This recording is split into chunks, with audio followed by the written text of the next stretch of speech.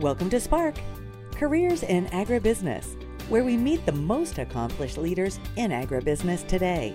Learn how each of the women and men featured has built leadership into their life's work and what advice they have for young people just beginning their careers. Your host for Spark is Sarah Stever, President at Paulson. Welcome to this episode of Careers in Ag, and today I've got an important person here with me. And Walt won't let you think that about himself, but he is really an accomplished person, and I'm really fortunate to get a chance to interview him in person. But this is Walt Bones. He is a farmer near Parker, South Dakota, and is the former Secretary of Ag for the state of South Dakota. And he's got a fascinating story, and I know he's got some great advice for our audience. So, Walt, why don't you introduce yourself and let us know what you're doing these days? Well, thank you, Sarah. It's a great opportunity. Thank you very much. I am living life. It is a great stage of my career, I guess you could say. I been on the farm, 40 some odd years. Took a little sabbatical to work for the Governor Dugard in the Department of Ag for 2.5 years, which was an amazing and humbling experience. But back on the farm now, get to kind of do a lot of different things. Got to a number of opportunities to be involved with a number of different organizations which are doing a marvelous thing. And so I'm the fourth generation on our farm. I farm with two brothers, and a brother-in-law. Each of them has a son back with us, so that's our fifth generation. So it's a great time of life when you can see the kind of the fruits of your labor, so to speak, kind of continue to mature and grow. And so we've got these young kids that are willing and able to take over some of the menial things, and so I can do whatever kind of I want to do. So at times I still got responsibilities, obviously, back on the farm, but it's a great time of life. Excellent. Can you talk a little bit about the extent of your operation, because you're supporting a lot of people, and that's not necessarily always typical these days? We are. Again, two brothers, brother-in-law, 3 nephews, a couple other hired men. Our primary business enterprises are cropping, corn, soybeans, livestock. We've got a beef cow herd, just had our first calf yesterday.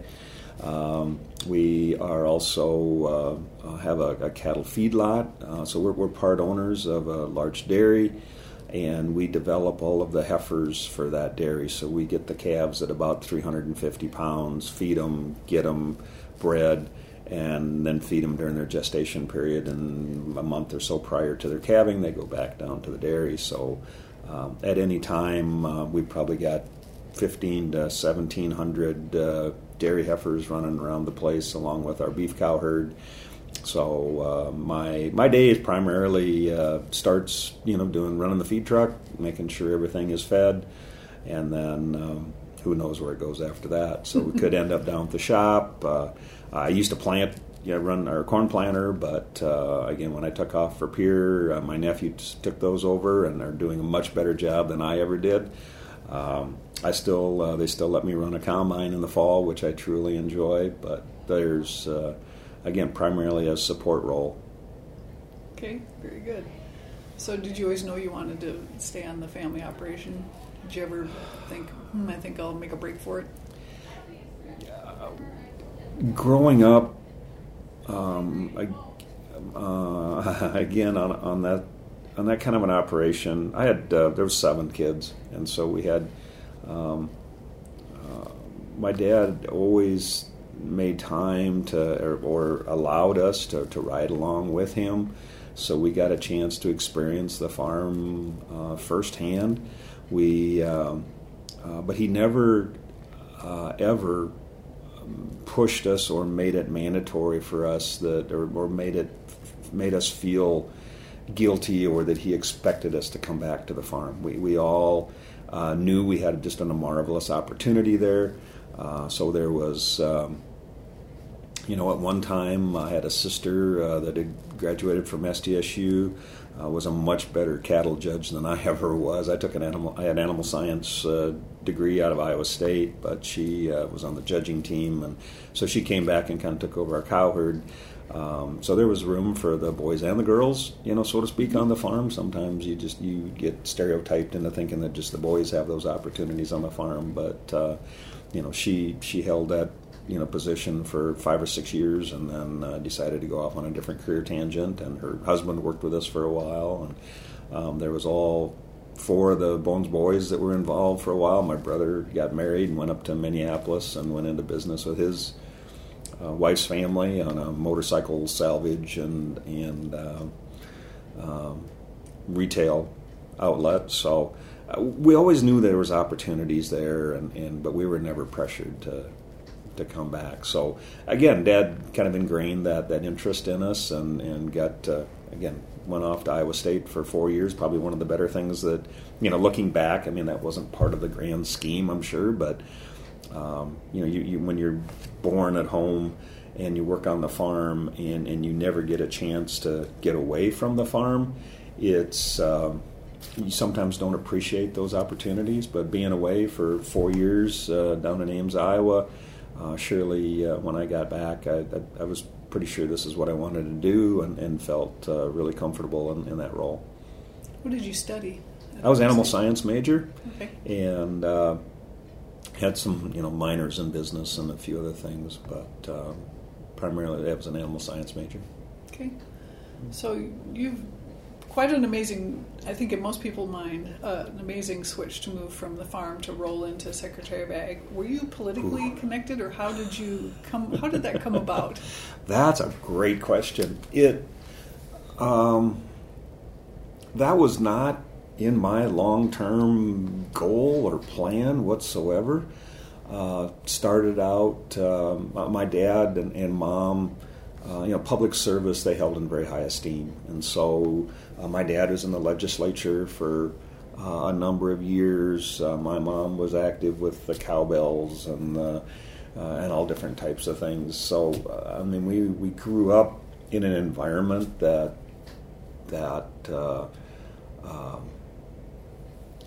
encouraged us to be involved, to give back to the industry or the state or the country in some way. So, I got involved initially with the JC organization.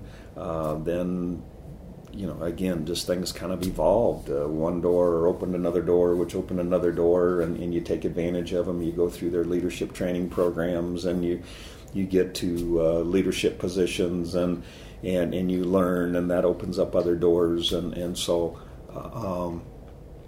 I really was humbled and honored to even be considered to be the Secretary of Ag. It was just one of those opportunities that rose up. I went and I talked to my brothers, my business partners, my brother-in-law, each of them individually, and said, I'm not sure what this thing is going to look like, but this is an opportunity. And they all just said, hey, what a great opportunity. So, and one of them said, your dad would be so proud. And so got a lot of encouragement, a lot of support. It was a full-time job. I was basically, I had to be on the farm for at least 500 hours to still maintain your full-time farming status. But so I had to keep some pretty meticulous records, because getting to 500 hours on the farm was kind of a challenge with all the travel and whatnot. But it was a real leap of faith. So, back to your original question, Sarah. It was out of my box. I really had not. Just as an example, the selection committee asked me to send in a resume.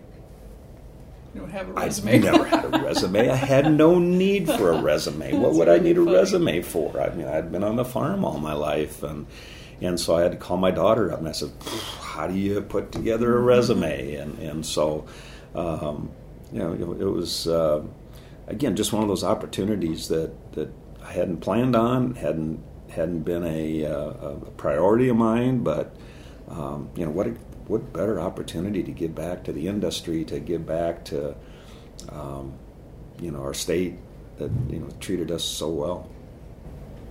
So it sounds like you've always been pretty supported. Your parents were supportive. You talked a lot about your dad and your siblings too. Can you talk a little bit more about just the support system that you felt like you had growing up and how that helped you evolve as a person? Again, our family was very, very active in numerous things. Again, Dad was in the legislature, past president of South Dakota stock growers, actually. Was he in an elected position? Did he actually have to go through a campaign? In the legislature? Yes, he was. Yeah, he was I think he served 3 terms in the House and then 4 terms maybe in the Senate. Okay. So he was a pretty tough hide. Maybe it didn't used to be as brutal as it is right now. Well, he. One of the things that we learned is that your opinion is valued, and you speak up, and if we all agree, then what's the use of meeting? I mean, everybody has God-given talents. They've got thoughts. They've got ideas, and so throw them out. If people take them, fine. If not, you advocate for your thoughts and your ideas, but. So my dad was in the legislature during some of the Bill Janklow era. He and Bill Janklow started off just button heads. I mean, they were both very strong-willed, very opinionated people, and then their beginning got off pretty rocky. It was pretty tough, but by the end, they both respected each other and were best of friends. And Governor Janklow actually came and gave one of the talks at my dad's funeral. Oh, nice. As governor, as a sitting governor. Wow. So, we had Dr. Roger Fredrickson, just kind of an icon here in Sioux Falls. We'd been members at First Baptist for years, and Governor Janklow and myself. Wow. Yeah, and they sandwiched me in between the two, and I'm thinking, what am I doing here? Am I in the middle of this? Yeah, but anyway, back to your question. We just we were nurtured, I think, and supported to succeed. I mean, we were encouraged to get out and learn, and one of the things I see, now with my nephews especially, not so much. I know my brother-in-law has been a county commissioner for over 20 years in Turner County. Both brothers have been township clerks for forever, and so I mean, it wasn't just me. I mean, my folks and folks. They nurtured us all, so to speak. My sisters have been very involved in various things, and so it's. I'm not the anomaly, I guess, in the family, but we have all just always been encouraged to get involved and do the things that to further our, not only the business and our personal lives, but also to further the industry. Kind of sounds like some of the doors, or the big door that was open for you that would have been most unusual, came about because you did stuff outside of farming that was more like volunteer to give back to your community. Mm-hmm. It really helped you build a network of people, and the opportunities came from that. I think so. Yeah, I think so. And again, I took advantage. I guess if I'm guilty of anything, I probably took advantage of some of those opportunities. When I was on the Cattlemen's Board, they had some training offered called Mythbusters. And it was great training to, again, get up and express and advocate for the industry. On the corn growers, I was just there for 2 years before I got appointed as secretary.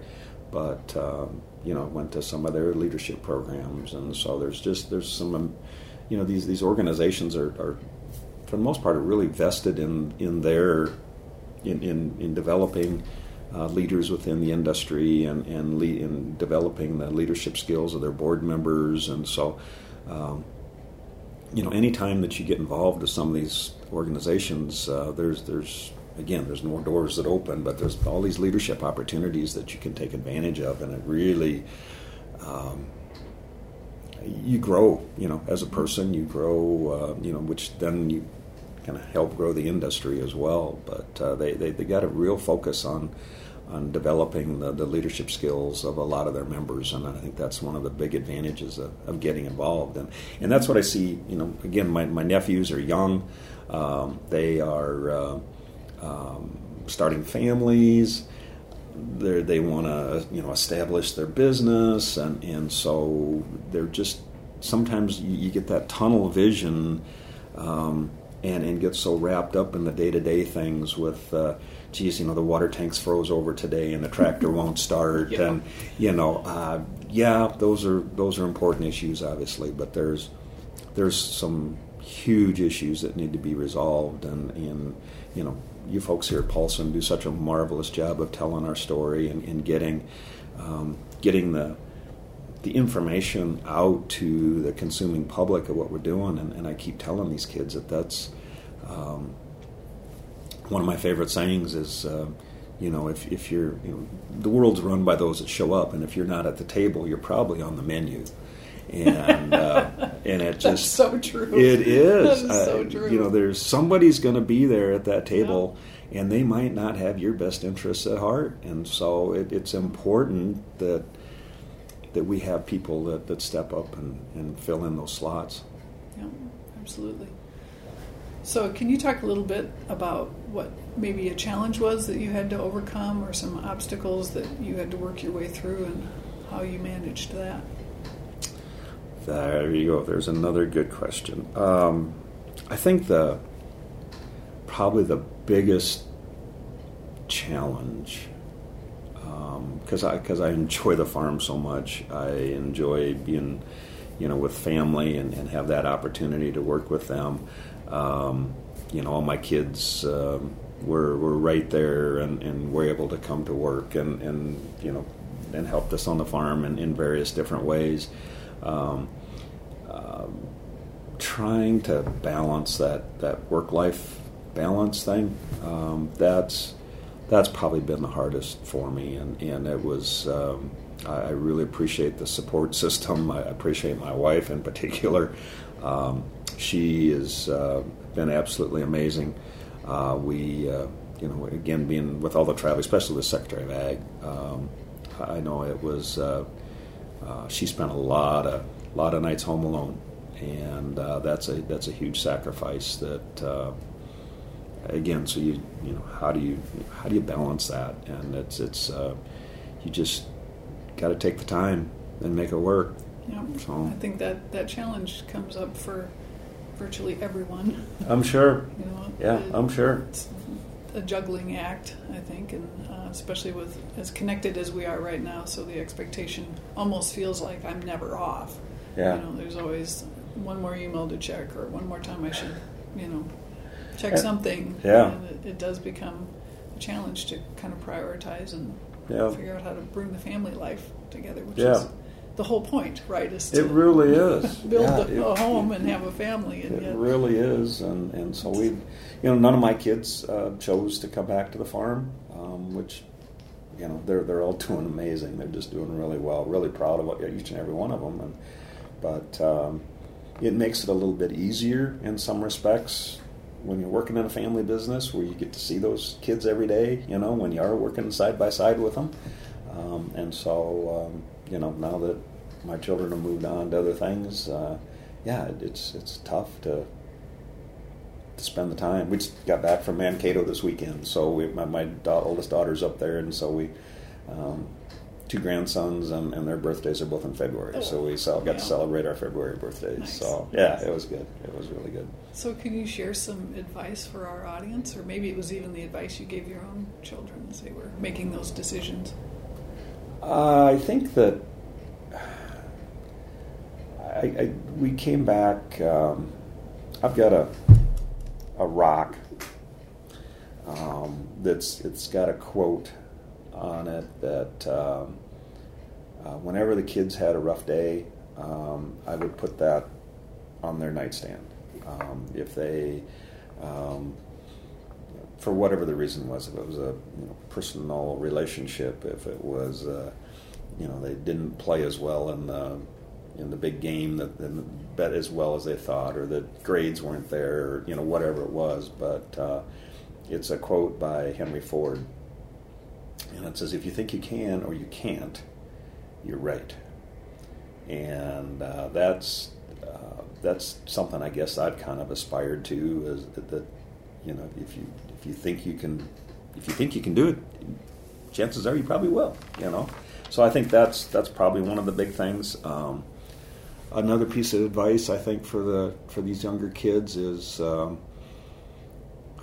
God's all given us each individual talents and abilities, so we don't be the second iteration of somebody else. I mean, you can look at mentors and you can look at people and you can say, geez, I want to be that way, but be yourself. Be the best one of you that you possibly can. I think that's important too, because we, again, as much as we try to aspire and be like other folks, just be yourself and be yourself. And so, a friend of mine, Bill Even, another former Secretary of Ag, heard a podcast from New York Times columnist David Brooks, and I thought there was a few things that he sent me, and I might share those really quick. But said, if advice for students and people early in life starting their careers, do not ask, what do I want to do in my life? Instead ask, what does life expect of me? What problems does the world need solved? And what skills do I have or should I develop to solve them? Have the courage to look at big problems and ask, where am I uniquely qualified to serve based on my background and skills? So find a spot where your deep gladness meets the world's deep need, and make your avocation match your vocation, and both you and society will be happy and better off. So I thought that was pretty well said. Yeah, that's great advice. Yeah. And there surely will always be big problems, so oh my, there'll be no shortage of talent to solve them, I hope. Yep. Hopefully. Yep. Again, we've all got some amazing skills, and I just, you got to have enough confidence to follow your dreams, follow your heart. Mm-hmm. Yeah. Pick yourself up. Yep. The door doesn't open all the way. Yep. My son really loves reading like Zig Ziglar, some of the motivational things, and so I mean he's just a wealth of these power sayings. But whenever he gets a chance to speak, I mean he litters his whole speech full of that stuff. But it's really fun. But there's so many of them. But it doesn't matter how many times you get knocked down. It's how many times you get up. Or if you get knocked down, be sure you're looking up, because if you can look up, you can get up. And I mean, there's just so many of them. But he uses that a lot. Well, I hope he takes some advice from his dad too. Oh yeah. I think he's maybe learned a little bit too much from his dad. So that's not. Well, good. I like the idea of not being the second iteration of someone else. Really, you should really be true to yourself. Yeah, and it's there's just so much opportunity out there, and the world needs each and every one of your listeners, your audience, your people around. I mean, there's just so much to do and so little time to do it, and that's one of the things that I keep questioning. Is busy. I mean, we're empty nesters, so when you're an empty nester, you got to fill the nest back up, right? And so, we get a lot of opportunities to. I was in Period Ag Fest a couple weeks ago. On the way and coming back, and during the event up there, I got 3 different phone calls and talked to 3 different folks who, all had an opportunity, for me. Sure. And so how much is enough? So am I doing enough? 3 yeses or 3 nos? Or a couple maybes. There was. It was just all good stuff, and you'd like to get involved, and that's one of the things we learned in JCs is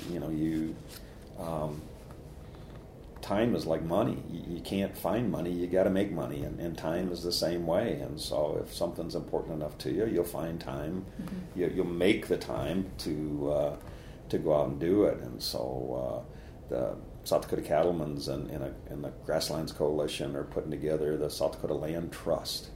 and they're going to be advocating for conservation. Yeah. What a great cause, and so that was one of them, and a couple more, but we'll see. And like you said, there are big problems to solve. So Yeah. they're always out there. Yeah. So what are you seeing within your sphere of influence that you're most concerned about? As your life journey goes on, different things take on different levels of importance. I think you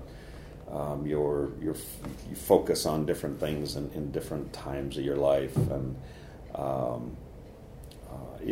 there's one of the big challenges that we've just gone through, or we're on our way through, I should say. We're in the midst of it. Is the transition planning. Again, trying to when my dad, his dad passed it to three people, his two sisters and himself, and so how he dealt with that. Well, then, my mom and dad had 7 kids. Well, then now those 7 of us, that's ballooned out again, and so how do we maintain the integrity of the business? How do we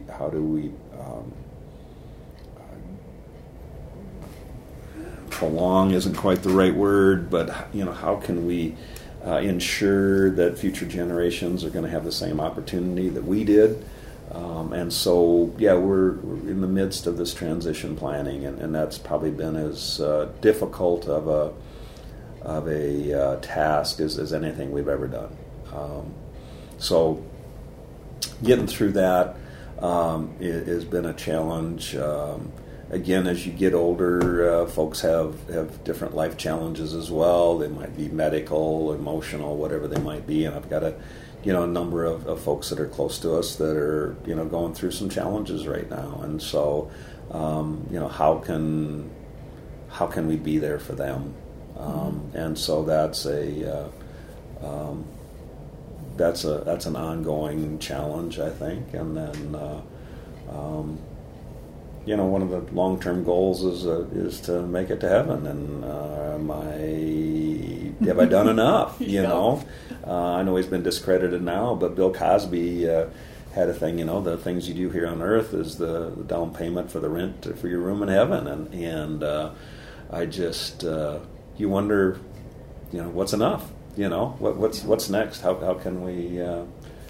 How many more years am I going to be blessed to be around here, and what kind of difference? What kind of, how can we use that time, to the best? And so, sitting in church 2 years ago, year and a half ago, whatever, and a little strip came across on the announcements before the service started, and they were looking for some specific skills to help enhance the schools, a couple schools that the Adams Thermal Foundation from Canton down here is running in Ethiopia. So again, one of them was agriculture. So I thought, well, that's me. That might be me. So we ended up going to Ethiopia, and so I didn't know that well. Yeah, I had an amazing trip, and so that door opened up another door, and I just got back from Uganda and Kenya this year, just about 2 weeks ago, with a group called Partners Worldwide. Well, one of the guys that was on the trip and his wife.